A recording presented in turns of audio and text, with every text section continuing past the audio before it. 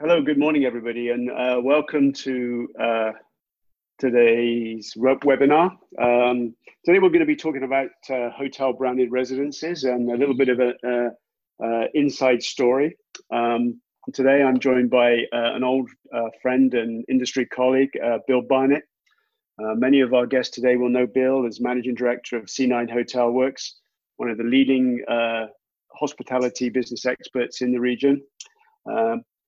In today's webinar, Bill is going to be sharing with us some of the latest research he's been working on the key trends in the branded residence sector and share some specific insights into the branded residence business in the current Philippine marketplace.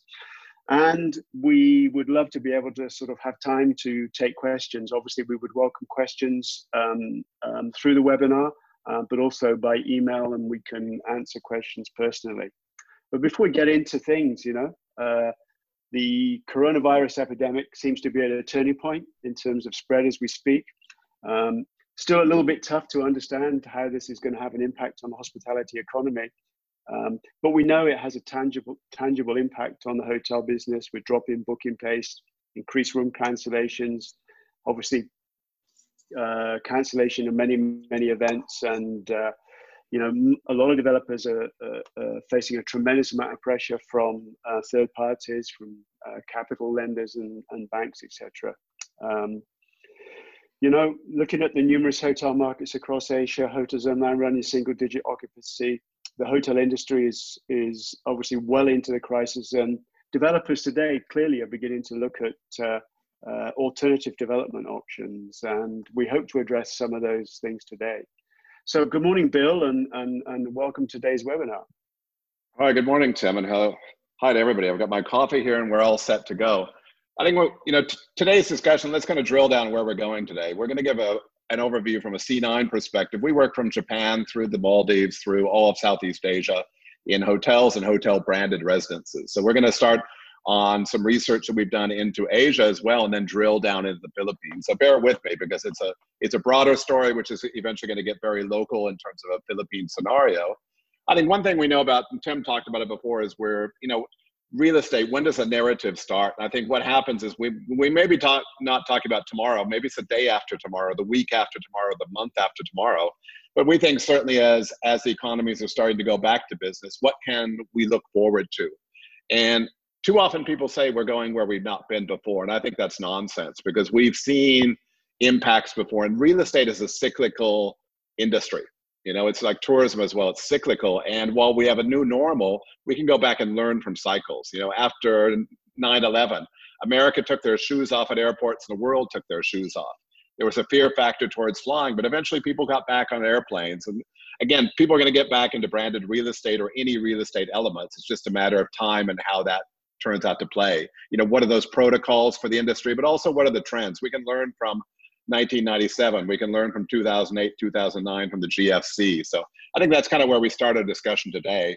And let's talk about branded residences on a global basis. What's key to us is if we talk on a global basis, 1/3 of all global stock is located in Asia. And I think that's interesting because Asia, again, after 2008, basically, Asia led the economic recovery of the world, and this type of real estate or investment properties became much more popular. And I think if I go back to North America in the 1960s, leisure type branded real estate certainly became an element because it was an object of desire. And whenever you have a developing consumer class or upper middle class, this is where branded real estate certainly comes into play. So historically, we know where that's happening as well. And I think what's happening in terms of the broader terms, right now in our pipeline across Asia, we've got about 16,000 units across Asia. And I think this study was also focused on upscale through luxury tiers. And we'll talk about later where we see other trends. But what we've also seen in the past few years is that more affordable offerings are being demonstrated in the market now. We're seeing certainly price and size. With real estate, there's only two things that matter. How much does it cost to develop it? How much can you sell it at? So we're seeing more pressure, certainly after the GFC, on pricing, which is related to sizing as well. We talk about the Asia market overview. It's interesting when we look at all these projects across Asia. Thailand certainly is a big leader there in terms of the number of pipeline projects. Top resort destinations: Phuket, Bali, Phu Quoc in Vietnam, Pattaya, And then it was interesting because the past 4 or 5 years, we've seen more urban offerings, you know, in terms of Bangkok, KL, Manila. You walk around Manila and see the Grand Hyatt residences, other projects like this. You're seeing more urban type branded real estate, Jakarta as well. So these are key trends. In terms of the key branded players, you know, when we're talking about hotel groups, certainly we have groups like Marriott, you know, throughout their entire brand sphere who are working a lot on these. You know, we look at certainly Accor as well. Regional chains like I've seen Dusit, you know, which is covering quite a lot of Asia now, and we've seen them penetrate in the Philippines. We also have an emerging IHG is another big player, certainly with Six Senses and Regent under their belts. These are significant players. And certainly when we look at people like Rosewood as well, now we're seeing Rosewood projects even come to the pipeline in the Philippines. So again, these are key players. And when we look at pipeline projects by chain scale, we still see luxury at a large element. We're seeing upscale and upper upscale grow in terms of the market share as well. So I think that's a new trend we're seeing in Asia. You know, we're seeing broader investment in those areas. When we look at the type of projects along urban versus resort, traditionally, if we'd go back 10 or 20 years ago to a Phuket model or a Bali model, we see a lot more resort style residences. But today when I go in Bangkok, I can see Four Seasons, I can see Mandarin Oriental, I can see other type luxury developers doing urban type of branded residences. So this certainly is a changing marketplace. The urban space is becoming well segmented in terms of branded residences as well. And I think, again, what we also see is rental versus non-management programs is we still see a propensity for people to want to rent these units. We still see projects where, like the Grand Hyatt in BGC, they want to simply live there, but also in terms of a broader Asian perspective, these are also investment buyers. I think one thing we know about branded real estate is you have two types of buyers. You have yield buyers who want to buy into a hotel managed scheme, who want recurring yields and maybe the lifestyle benefits of usage. And you also have end users who want to live and have the prestige of real estate. So these are two different kinds of buyers and oftentimes two different kinds of projects, you know. I think certainly when we go back to unit types, again, 2-bedroom units are the most popular types when we talk about this. I think that's interesting because there's always an offset. When you're developing a hotel on a hotel investment property, it's important to have equilibrium. Because a hotel owner who comes and says, oh, I want to add some real estate as well, some branded real estate, they still own the hotel. They don't want to cannibalize. And if there's, you know, obviously in a hotel, the best yielding units are the standard rooms or the premium rooms.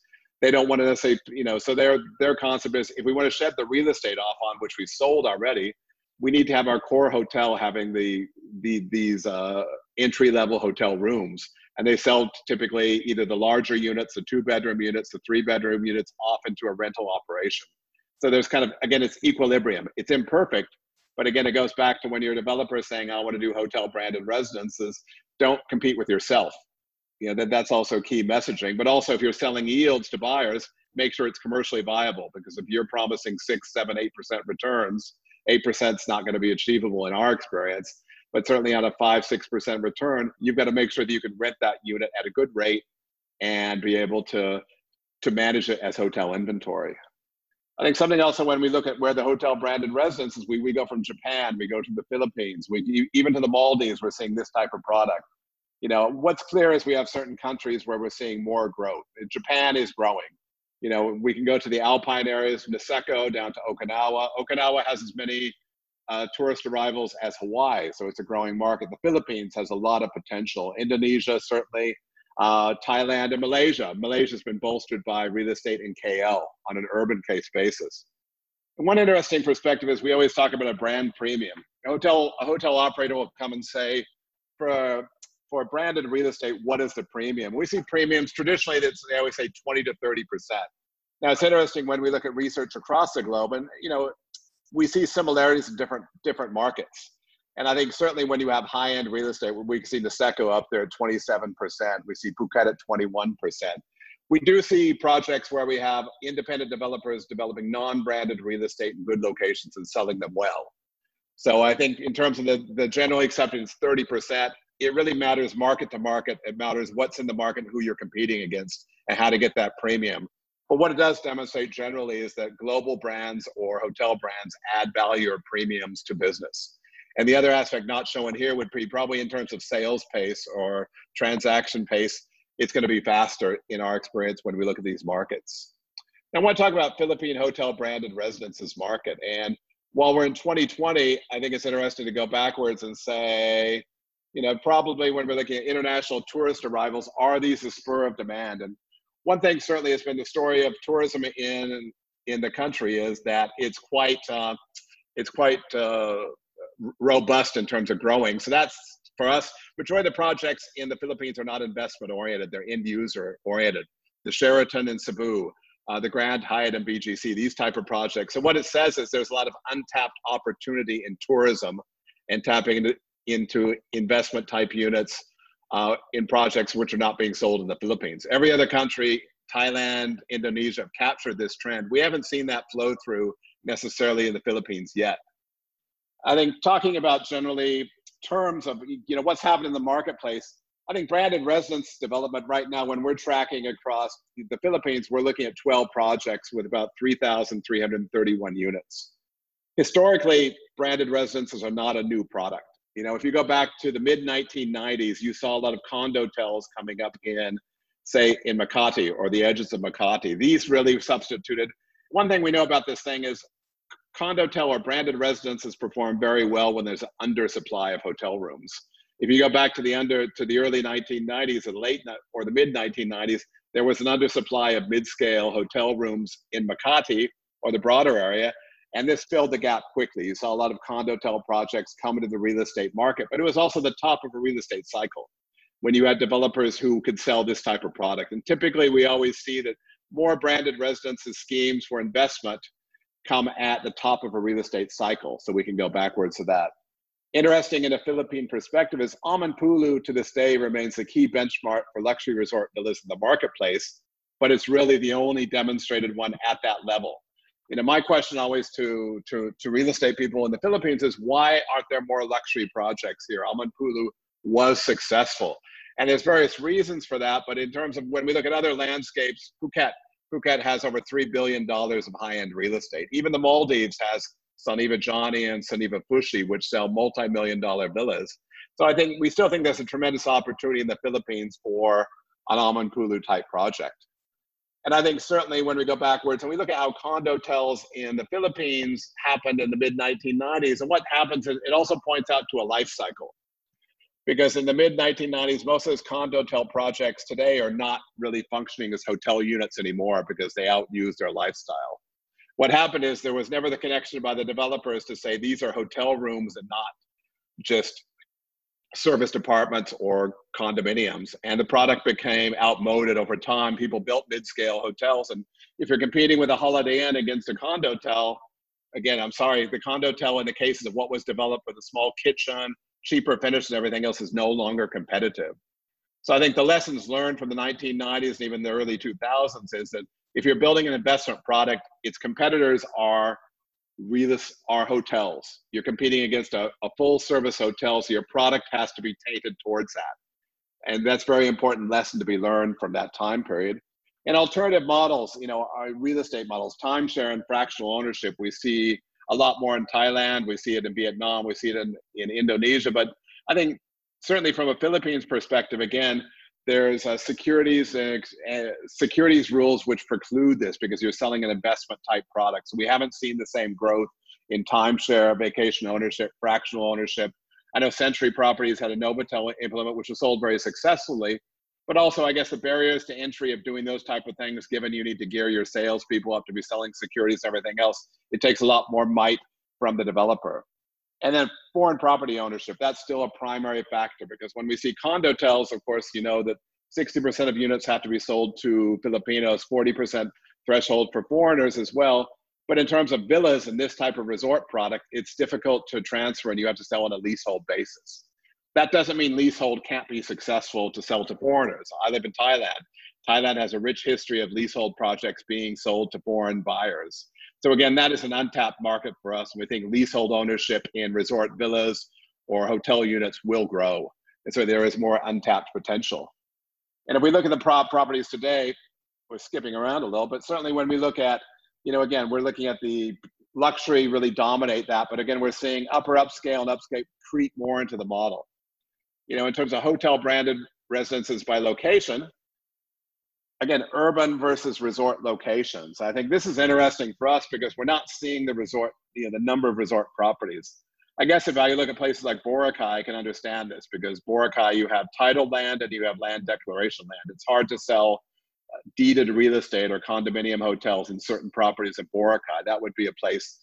How that happens in the future when Boracay moves off onto Katiak land and these type of areas where there aren't similar problems, I think we're going to see that number jump. And our estimate is that the resort market for branded residencies in the Philippines is undersupplied. And we see more ability to develop that type of product. Okay, let's talk about market opportunities. Let's go back to market opportunities. And one thing we see also is post-COVID is the start of a new real estate cycle. And this is very important to me because what's going to be the issues facing forward? We can say we don't know, but we know that developers are going to face liquidity issues. And if a developer is developing hotel, he's going to say, maybe I need a lower budget or I need to break it up so that I can get some type of other, I want to mitigate my return and I want to also mitigate my cash investment. One thing about real estate with branded residences projects, you're able to craft these in such a way that you can lower, a hotel could take 8, 9, 10 years to get a return. It's capital intensive. Where mixed use, once you add the real estate element, you're able to get early returns to a project. On a blended basis, you really start seeing higher IRRs of the project as well. That's not to mean that you want to start selling all the units. Because I think something we understand is the condotel where they sell 100% of the projects. You can drive through parts of Makati today and see condotel projects from the 1990s when they've gone from being 4-star properties down to 2-star properties because nobody's investing. It goes back to the concept of equilibrium. A hotel is capital intensive. You need data. You still need a developer in the picture to maintain hotel standards because when you have a hotel owner, they can dictate that we need to redo our restaurants. We need a new type of gym. We need to create yoga studios. We need to create wellness. But when you have 100 owners who simply care about their yields, they're not going to reinvest in the property. So again, it goes back to equilibrium. And I think in the Philippines or any other market in Asia, we've seen big branded developers at the luxury level, operators saying, okay, out of 100%, if there's a hotel existing, we'll do 30%, 20% of residences. We see that area creep up to 50 in some cases if it's expensive real estate. But certainly in our experience, doing 100% of a condotel project is a recipe for disaster because 10 years later, you're going to have 100 owners who don't want to be reinvesting in a property, and you go from a 4-star to a 3-star to a 2-star to nothing. It's not competitive. Economic conditions are going to put pressure on pricing points. And that's something where it goes a little bit of odds, especially when you have a hotel and you have branded residencies in the same complex, because if you have a hotel standard room of 40 square meters, you're looking at residential and say, Jesus, we want to be selling these units at $100,000, and again, there's only two prices. How much does it cost to develop and how much does it cost to sell it? What's the pricing points? So you have really parities. You have to look at saying the real estate unit, the branded residences has to not compete with a hotel unit, but it can't be too big either. So I think the designing or the crafting of these projects is very important. So it's the devil's in the detail because this has living components. It's important when we go back and say that having hotel residences in your hotel project is quite a good thing for a hotel operator and an owner, because if I've got 100 hotel keys and 50 hotel residences, I have 150 potential units of F&B customers. I have 150 potential customers for my wellness, for my gyms, other things. It creates a broader base of business, and you have loyal customers already in your complex. Hotels struggle now with external, once you have the smartphone, it changed your competitive landscape entirely. And hotels, full service hotels struggle for customers. But this part is part and parcel solved when you have residences because you have people in-house who are your potential customers. I think what the other trend we see is that certainly in Southeast Asia's mid-scale and upper mid-scale tiers to take on branded residences. It's a natural. And in the post-COVID case, you're going to see more people developing who have the appetite to develop mid-scale or upper mid-scale hotels, maybe not luxury, and they're also going to want to mitigate their development risk. And I think we're going to see more entries certainly in the short term at this level because it's simply more appetite focused for investors or real estate companies in the market. So we see that as growth. Ultra branded luxuries, again, I go back to the Almond case. I can go back. Why isn't there an ultra branded hotel residential project? We've seen the Raffles Fairmont as an early adopter. I think there's lessons learned both sides of that in terms of how they mix the hotels together with people looking at investment, but also full-time owners as well. And, you know, again, there's case to be made for both, but I think there's an opportunity within Manila and perhaps Cebu as well for ultra luxury at the high end for a hotel branded scenario. And by no means are we saying for developers that it always has to be a hotel element. Hotel brands are an added value in terms of added services and adding pricing points and long-term longevity. But we see many cases where there's these standalone projects which are hotel branded for full-time residences, which operate very well. So it doesn't always have to be the same thing. And you also have cases where we have designer brands. We have people like you. We have other hotel brands which will give you a designer brand for the project and be an overlay for selling the real estate. Again, in a COVID-19 case, it's for developers to say, how can we add value, or how can we increase sales pace or recreate our products to have a USP? And certainly in terms of positioning these products, I think something we're going to see as developers is say, tomorrow I'm about to go to market. What am I going to do with my project? How am I going to find a niche market? And one thing we know about niches is that whenever there's stress or market malaise, there's also opportunity on the other scale. So I think it's interesting to see how many developers say, maybe we add a brand, a hotel brand to our properties. Maybe we split it up. You know, we've seen in a hotel experience more trend towards complex hotels over the past few years. It makes a lot of sense. You know, we see certainly the Erawan group in Thailand, whereby they're building Novotels together with Mercures and the Ibises. It's interesting because from a developer standpoint, it acknowledges two different segments in a single high-rise building, and saying that we can have two different customers. And rather, that means you're competitive on price, because rather than pulling rates down for a 400-room hotel, you have 200 keys, which are a budget hotel, where you can have entry level, and 200 keys at the higher level too. And when you develop a property, you're developing at a lower cost because you're not replicating backup house. It's a more efficient offering. But certainly building segmentation within a project makes a lot more sense. I think after COVID-19, people are saying, we don't just need 400 apartments. We don't need 400 residences. How can we split this up into segmentation for a successful project? I think, Tim, maybe we've got some questions you have to talk about. So thank you, Bill. Yes, certainly some excellent insights. Yeah, we've had some interesting questions coming in from some of our guests today. So I'm just going to read a couple out, and let's see how we can deal with them. First one would be in the current situation with COVID and the real estate markets. I mean,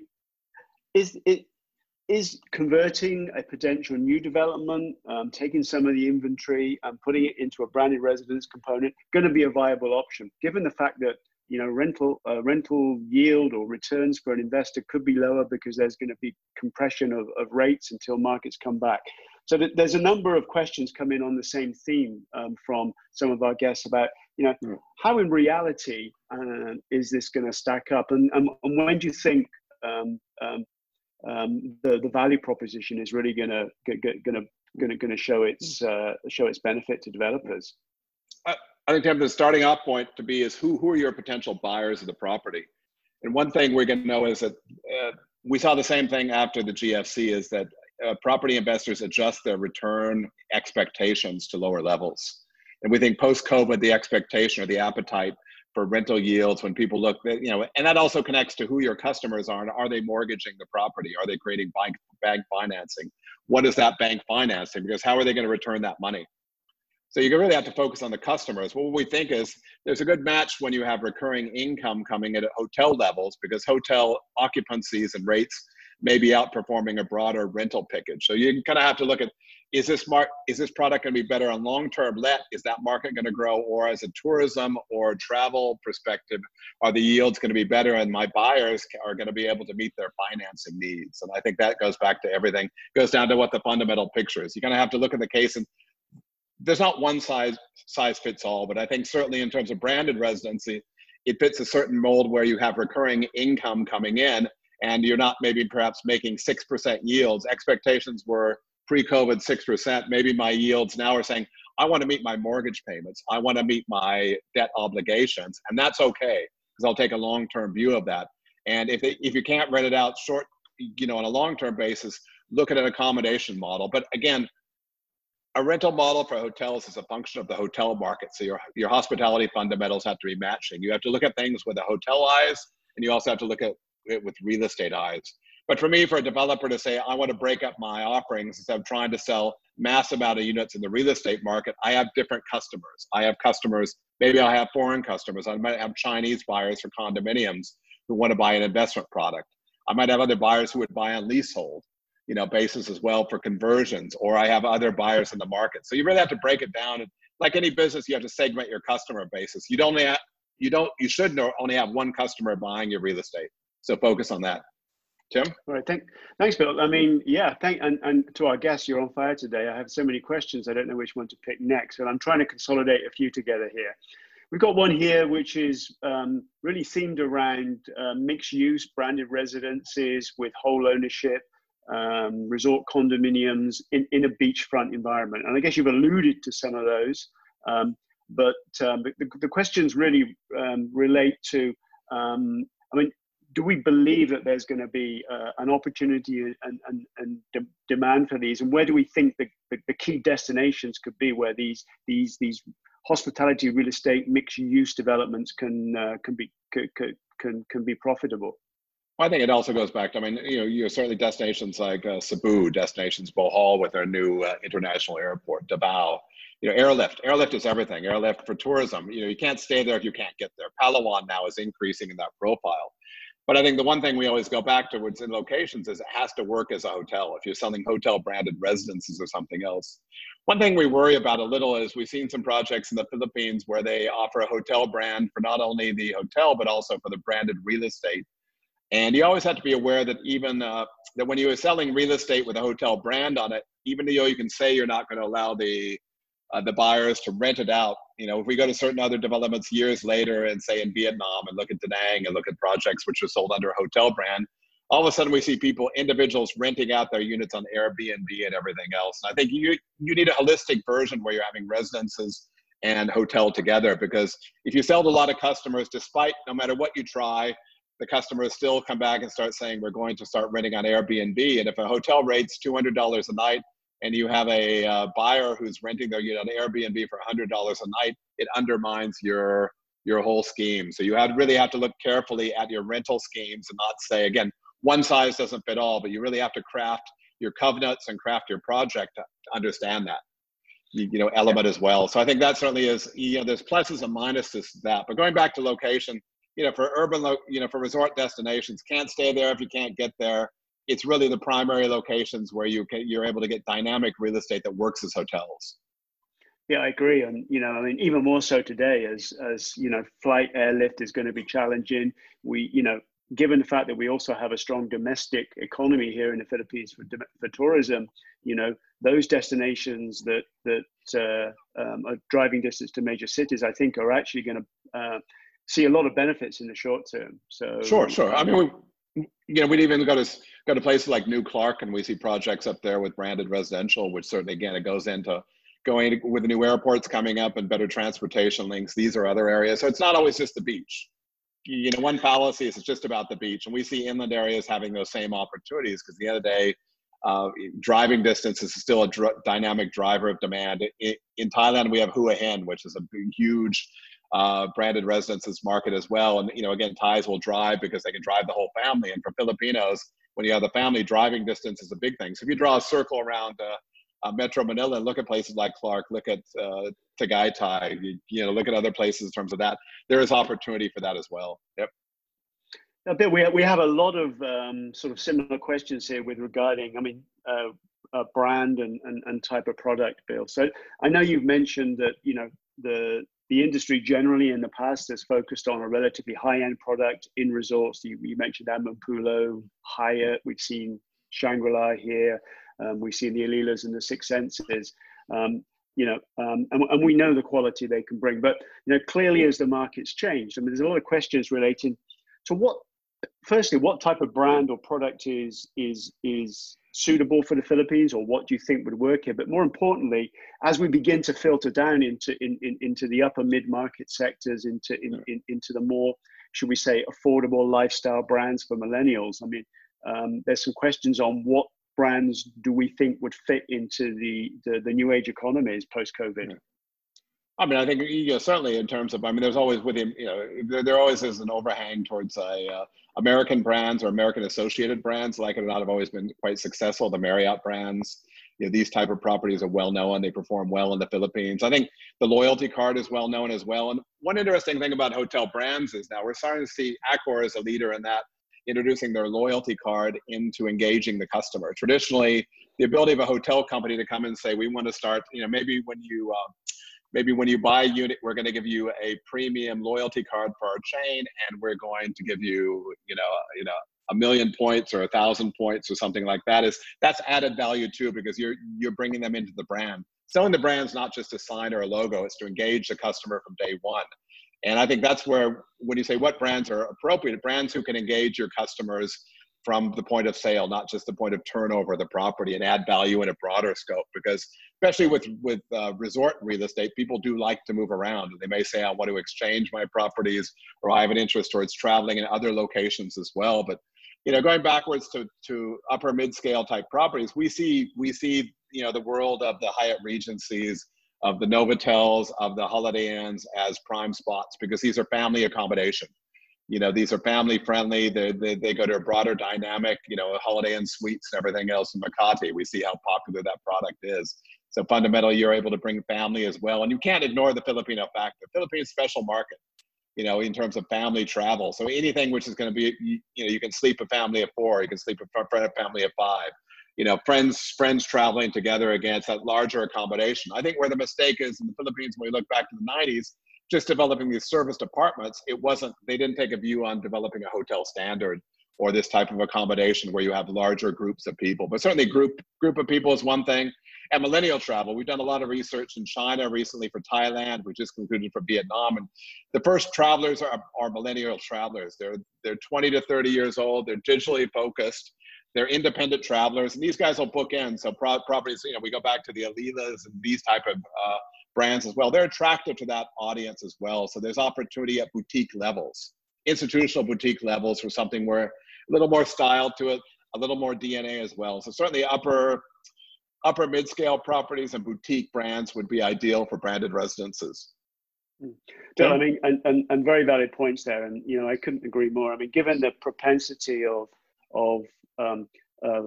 Filipino OFWs working overseas, investing heavily back into the Philippines in their own market, but when they travel home, they don't come here any more than 2, 3, 4 weeks a year.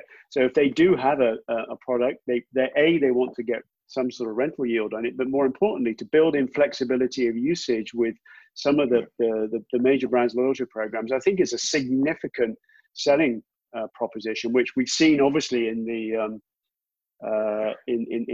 vacation ownership business with Interval International and RCI. So I think that's a big consideration. There is a couple of questions on type of product, and just maybe you could just go back into that again in terms of product size, because you mentioned the importance of room size, family usage, and things like that. And I think that's a big consideration given the propensity for Asian families generally to travel in larger groups. And I think kind of ramping onto that, one interesting phenomenon for us is, the resort market is different from the urban market. Property buyers are different. Their behavior is different. Resort real estate is an emotional buy. It's you may have a great holiday there. The more times you go to that location, you want to buy property. It's your motivation is different. It's okay that you're going to make some money, but you seem to leave your rationality at the door. It's emotional buy. People say, I want it because I can afford it. It's a second house, a holiday house. It's a sense of that, maybe the usage, the prestige of the brand, whereby urban real estate is more about the pure yields. It's about the total number of square meters. What's my return? Or am I going to live there or something else? It's a different criteria. But it's important to understand those are 2 different products and 2 different markets. Again, branded real estate is just not one thing. It's segmented property buyers. It's segmented products, not one size fits all. But I think probably, generally speaking, there's a lot of learnings from mistakes we see in terms of a branded, say you're buying into a branded hotel residences, and the understanding is too often developers will say, my competitive set is developer A, B, C, D, E, and his sizes are this, and they'll have a kitchen and they'll have this, and that's my competitive set. But in reality, the buyer is buying a hotel investment. Your competitive set are the hotels around it. They're not hotel condos or they're not branded residences. They're actual hotels. So if I'm competing with a 40 square meter room in a serviced apartment studio versus a hotel, I expect the same rates. I'm being sold that that rate should be the same. But if the product's different and you have, you know, instead of having carpeting, you're having floor, you're having parquet floor tiles. I have a kitchen whereby in the hotel product, I have a spacious mini bar or something else. So you have to understand that as well. I think the other side is that from a real estate, you have to understand your buyer too. And the buyer still thinks they're buying real estate. And so they're going to look and say, but where's the kitchen and everything else? So again, you have to rationalize the product. But when you're looking at people where you have multiple groups in the family, the idea is, now when we go to resort villas, too often we go to places like Koh Samui and we have 4 or 5 bedroom villas. That's great during part of the year, during school holidays or summers. But the issue is that the rest of the year, you've got couples who are coming on a holiday who want to rent a pool villa. So the answers of that is maybe you're taking a 2-bedroom villa and 2 bedrooms off into a guest villa and split the product in so you can resell it.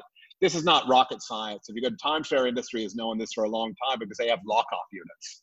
So a lock-off unit basically is when you might have a 2-bedroom apartment, which you could sell as a 1-bedroom or sell the other room as a studio. There's flexibility in it. So again, because you're renting it out and you're creating rental yields, but maybe during Christmas or during Holy Week or other periods of time, you're going to fill a 2-bedroom, but otherwise it's going to be single travelers or couples traveling together. So you basically have two keys instead of one. So I think you have to take that. It's a different type of product than a hotel. It's a different type of product than a residential. It has to be a hybrid between. It's all about equilibrium in product.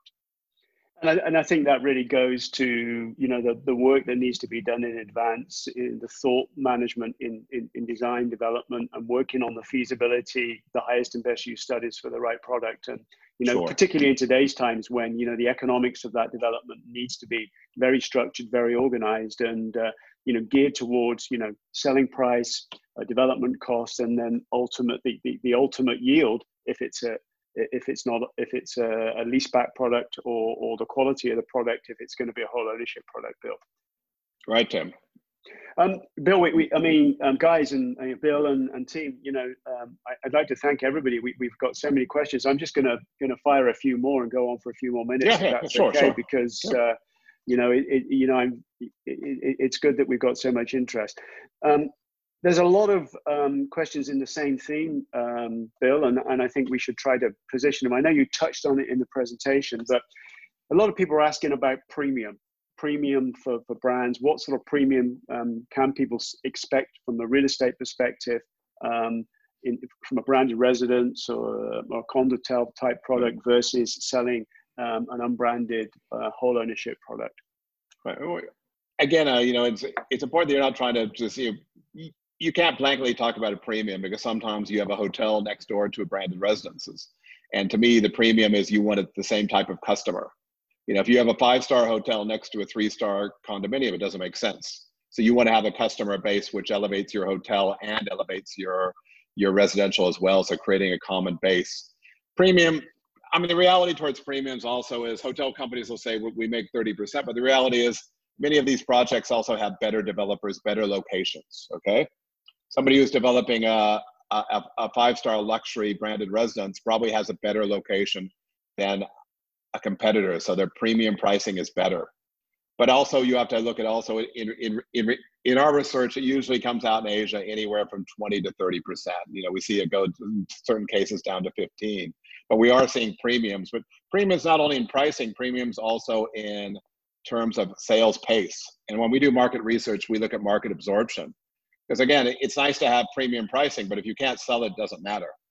So again, where are those pricing points? And also, I think the importance also is when we look at developers of luxury properties is for premium properties, they want to take that customer base onto other projects. And when you're looking at creating premium pricing points and having the same type of customer, if I develop a luxury customer's base, I want to move into my next project and create reputation. So if I'm getting that hotel brands tend to give you better building management, building services. That's not a knock on institutional services or anything else. You've got good mass building management, but the element of having hotel services is it's at a premium level. I'm buying in a hotel. If I'm buying in Raffles Fairmont, I'm assuming I'm getting better housekeeping services. I'm getting better access. I'm getting better security. So that's an add-on to your long-term capital value. And that's important too, because what the premium also has to equate to is how is that impacting my long-term value? Because if I'm in a luxury, if I'm a Raffles Fairmont, what's my resale value of my property? It's not just a function of location or perhaps other things, but it's also a function of how is this perceived by the marketplace? And am I getting a premium capital appreciation long-term? So it's a long-term play. Again, you're talking investment yields, but some of these times you have to look at how to add to property appreciation as well. Yep. Yeah, cool. And following on from that, Bill, there's there's a number of questions relating to the premium of investment. So I mean, if one is going to build a Marriott branded residence versus a standard residence, typically what's going to be the additional development cost that the brand standards of the brand are gonna insist on to be able to deliver the product. And I think that's. I mean, you have. I mean, that's no different than operator. Yeah, I mean, that's no different than operator selection. Does it cost more to build a Marriott? Yeah, it has better standards. The other thing is you have to study the hotel market, not just the residential market. When you look at the marketplace you're in, if I'm building a hotel in Cebu, I want to find out what international brands are there and how they compare and how their rates are, how their occupancies are, and how they're comparing to the marketplace. I understand it's going to be more expensive with the international brand, but maybe I'm also outperforming the marketplace. I have to form a view. I have a hotel investment. That's what drives it as well. So I think you have to take a perspective of it's not just an ad hoc. You look at that catchment market, your competitive set. In hotels, we say, who are my competitive set? That competitive set is based on similar size hotel rooms. It's based on similar brands in the marketplace. If I look at an STR trend, it looks at location, it looks at perspective. An ocean view property or beachfront property has a different competitive set than an off-beach property as well. So there's other elements to that competitive set as well. And again, it's not one size matches well. We've worked on projects raising from Novotels to Citadines with branded residences that have been very successful long-term, as well as working with luxury brands like Aman or Six Senses of this type of product. So again, you've got to take hotel eyes and look at this as well and say, what's going to be viable? If the hotel element doesn't work long-term, your premiums aren't going to work out. There's no point to do it, okay? And you have to weigh that, but it's not always a cheaper developer. Sometimes we also see perhaps international branded people who give a franchise and give other points of view. We are a little wary of projects where you have 100% of the units being sold out because the long-term viability of these units, you don't have daddy. Who's going to maintain this to a hotel standard? And 5 years from now, your individual homeowners are simply not going to want to reinvest with the same appetite that a hotel owner who's going to own an asset for 50 years is, right? Their exposure is less and their appetite for reinvestment is less. So again, you've got to match those priorities. Thank you, Bill. I think one more question on the branded residence play, and then just a general question in terms of the hotel hospitality industry, Asia Pacific, post COVID. But there's quite a few inquiries and comments with regard to sort of the legal structuring of the branded residence product here, how one protects the residences, how the brands insist on certain legal structures. Is there any sort of standard template or any recognized international standards that developers should be considering? One thing that we find, and we work across 14 Asian jurisdictions, is obtain legal advice. Okay, we're not lawyers. We'll give commercial advice. One thing we understand is there's no global standard or regional standard. There'll be a Philippine standard of what you can do and can't do. I think sometimes where hotel branded real estate struggles is with condominiums when there's a juristic act for condominiums and there's certain homeowner rights. And this goes down into drilling deep into those homeowner rights, because when you're entering into a hotel agreement, a hotel operator wants surety. They want a 15-year agreement. They want 20 years, or they want 10 years, depending on the tier of hotel. They want surety. And you have to ensure that when you're selling to buyers as well, that you're able to give that continuity. You're able to give them those rights, which are going to extend with the hotel into the hotel branded residences for the same period of time. You don't want to be fighting your homeowners, right? So I think you got to go back, and that's why sometimes it's hard to mix non-mandatory with mandatory rental units with a hotel. Sometimes you have to say different schemes work. There's not one scheme that works for every project, but if you want to align ownership goals, and if you have buyers who have bought into your scheme for investment returns, they're aligned to a hotel perspective. But if you start adding homeowners who are saying, I want to live in my residences, and I want low common area fees, and I want the cheapest possible, and I'm comparing to my friends who own a 100-key condo and their maintenance fees are X amount, and I'm paying double that because I'm in a hotel.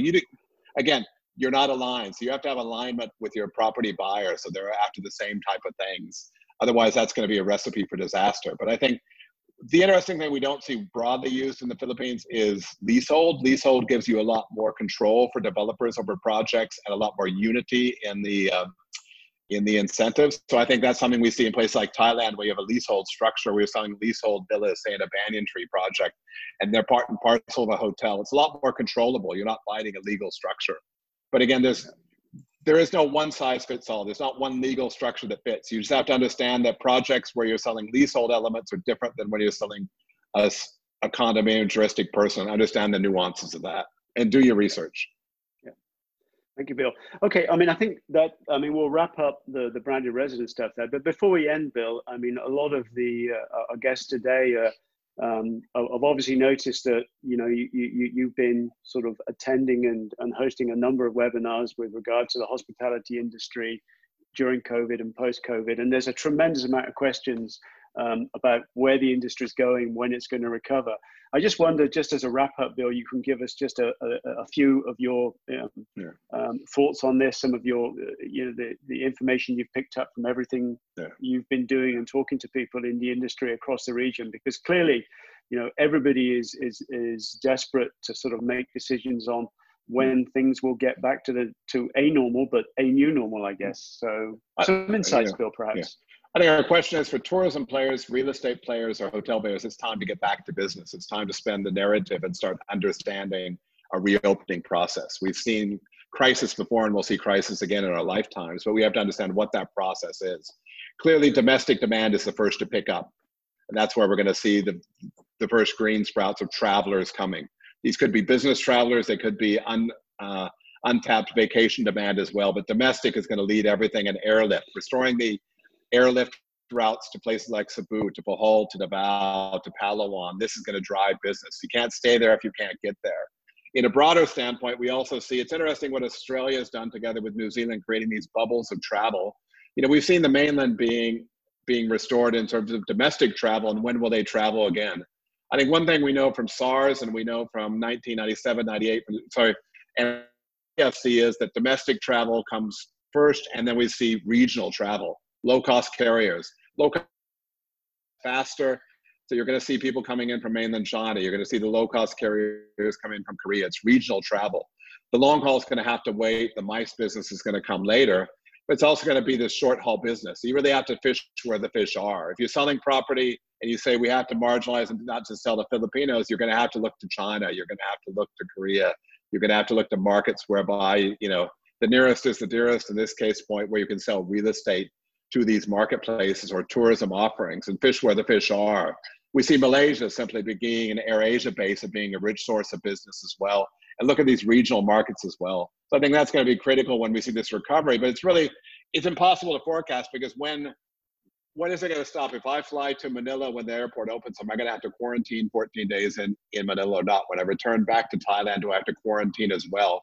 It's interesting, we've seen Singapore this week start talking on a regional basis how our Asian government's going to work together on creating these bubbles and opening these bubbles where Asian regional travelers can travel with surety between regional destinations.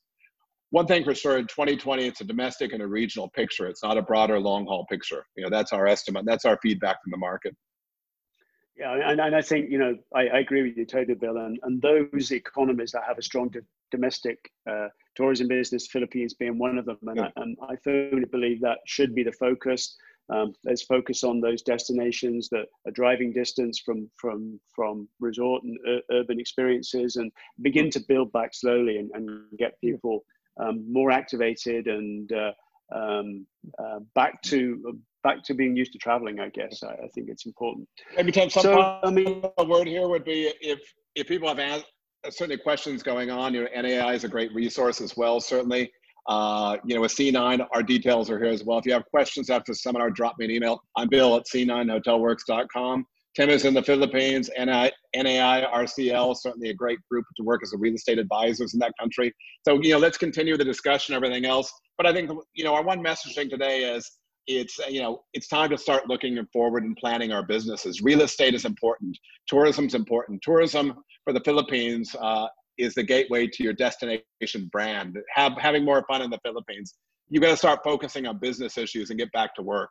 And while it's going to take time, it may not start today or the day after, but start focusing on strategies towards reopening as they come. Okay, that's the messaging. Yeah, I agree, Bill, and thank you for that. And I would just like to take this, a short few hours to thank everybody that's attended today. And it's never good to have to make an apology, but we've had so many questions, Bill, that it's impossible for us to get to them all. We could be here all day. What I will commit to do together with Bill is we'll consolidate all these questions. We'll come back to everybody. We'll be distributing a copy of this report to everybody that attended. And as Bill said, both Bill from C9, myself are available to everybody to, either on a call or over the email to be able to talk about opportunities and creating roadmaps to move forward, either in branded residences or in hospitality in general. But we all stand together. We all need to work together. We will see through this, and like Bill said, I've been out here probably not quite as long as Bill, but I've been through Asian financial crisis. We've been through tsunamis. We've been through global financial crisis. We've been through SARS, and guys, I've never ever seen anything come back as strongly as Asia does. So you have to remain confident, and I always remain confident that Asia's got the capability, to drive hard and to come back strong. So it's all very positive. It's just going to take time. Great words. I'm going out for another coffee. I'm all done. And as we said, Philippines, great economy, love the market. And again, I think it's going to be a rebound. It's going to take time, but fundamentals are strong. So great news. Have a good day, guys. Thanks, Bill. Thank you, everybody.